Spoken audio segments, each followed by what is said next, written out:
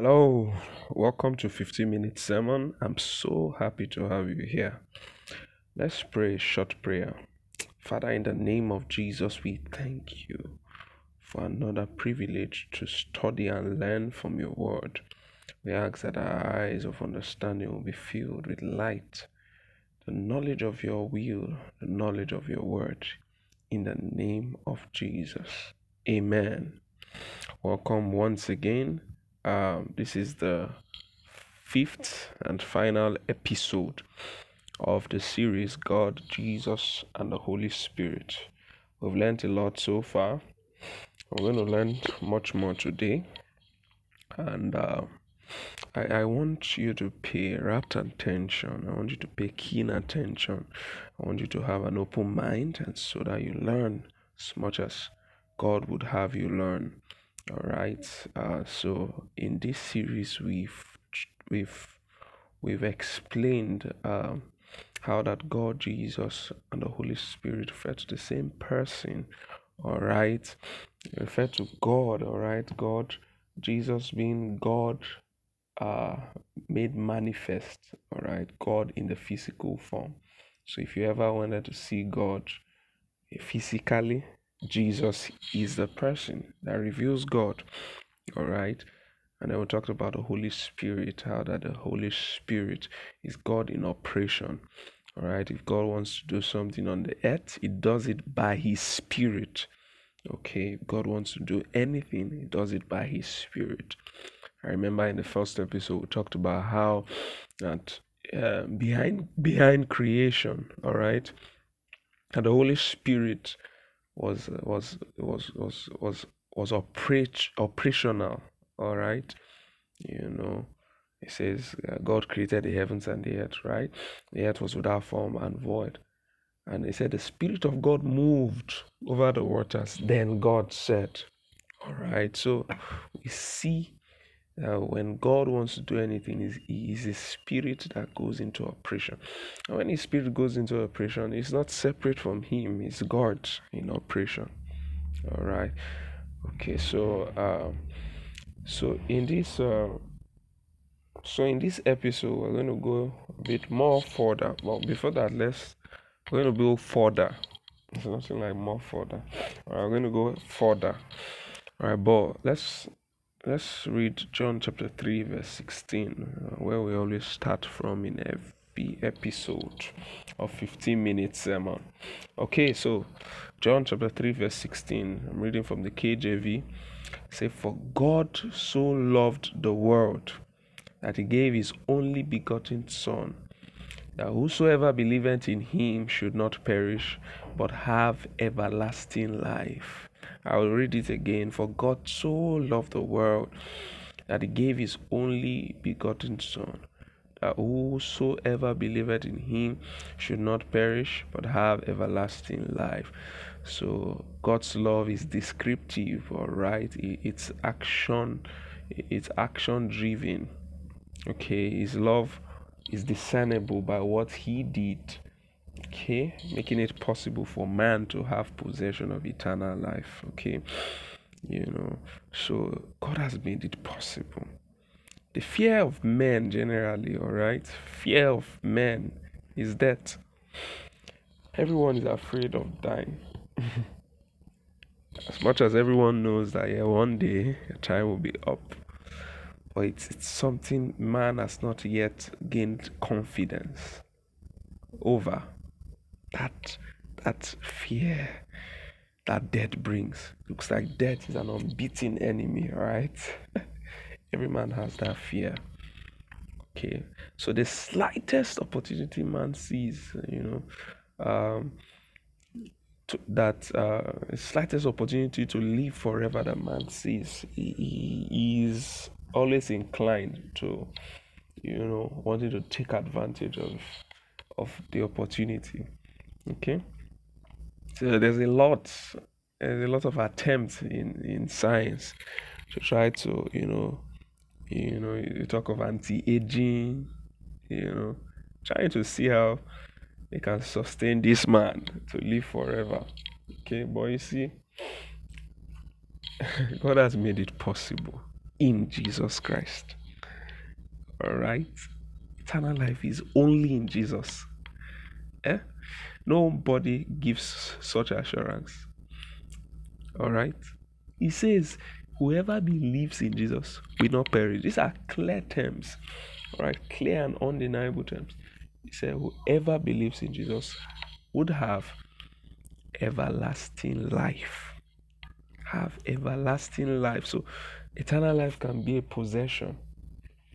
It's a possession of those who believe in Jesus Christ, who believe in the finished work of Jesus Christ, who believe that Jesus Christ came, that is, God came in the flesh, who believe that he died for the sins of men, who believe that he was buried for 3 days and rose up on the third day, who believe that right now is alive forevermore, that a result, anyone who places trust in him has justification from sins and has access to eternal life. This is what the Bible says. So I enjoin you to believe, believe, believe, cease from your struggles, believe, believe. All right, John chapter 14. Let's open to John chapter 14, right? So this particular we're going to be looking at the things Jesus said about the Holy Spirit. Okay, things he said about the Holy Spirit. Very important things. So Jesus was about living, and when I mean living, he knew a time for him to pay the price of salvation was near. All right, he knew that it was very close.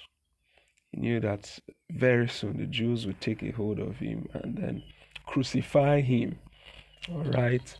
So he began to tell his disciples some things, more like parting words. All right. And he needed to tell them because they were really sad. Hmm? Jesus had been with them for a good part of their lives, 3.5 years. And those 3.5 years were very impactful on their lives, right? Something they would never forget for life. Okay.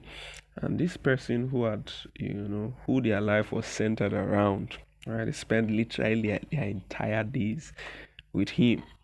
I mean, every day of those 3 years was mostly spent with him. All right. Now this person is about leaving. So let's look at some of the things he told them. Okay. In John chapter 14, verse 16.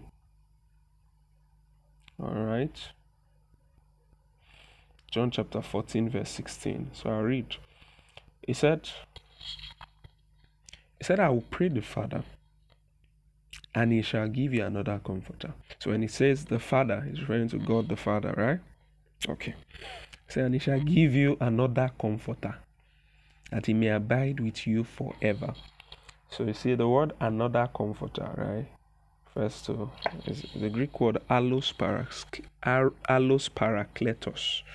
All right, and it refers to it's saying another of the same kind. All right. So he said, so Jesus was a comforter to them. You realize that Jesus was a comforter to them. So he's telling me, I will send you. So as I'm living now, I'll pray the Father, and he will give you another comforter who is like me. That's a better, okay. Then it says that he may abide with you forever. Those are very, you say he will abide with you forever. That's forever. It's just sometimes it's easy for us to say forever. Maybe when you want to get married to someone, the hashtag you put, maybe you combine your names and form a name, and you say so and so forever. All right, that we're going to love each other forever. Our love is forever. But in actual fact, it's not forever, because you guys are not going to be on the earth forever. All right. But when Jesus says forever, he knows what he's saying. All right. He said, I will give you another comforter that he may abide with you forever. He's telling his disciples this. He now goes further to explain who the comforter is. He said, even the spirit of truth. Says this another comforter I'm talking about is the spirit of truth. He said, whom the world cannot receive. He said, because it seeth him not. He said, the world can't receive him. Those who don't believe in me can't receive him. So anytime, as you study the Bible, you realize anytime the world is used, it refers to those who don't believe, who are outside of the faith, who don't believe in Jesus. So because he said, whom the world cannot receive, because it seeth him not, neither knoweth him, but you know him, for he dwelleth with you and shall be in you. So remember, I explained that another comforter refers to another of the same kind. So when he tells them that I'm telling you that you know the Holy Spirit, say you know the Spirit of truth. He said, and why do I believe you know him? He said, for he's dwelling with you right now and would be in you.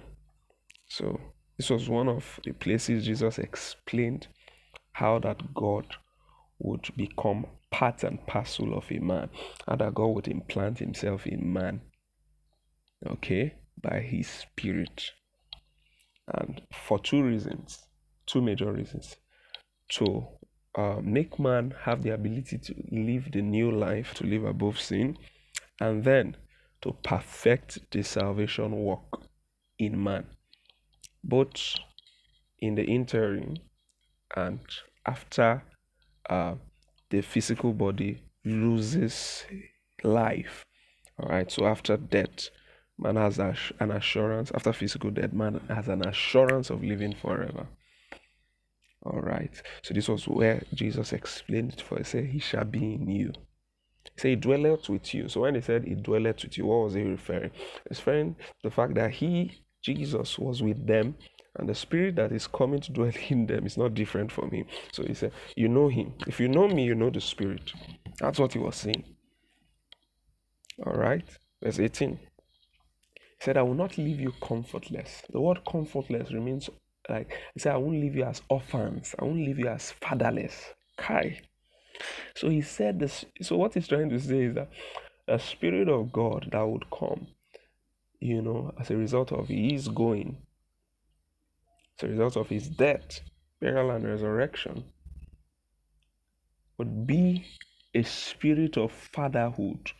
All right, God would be able to,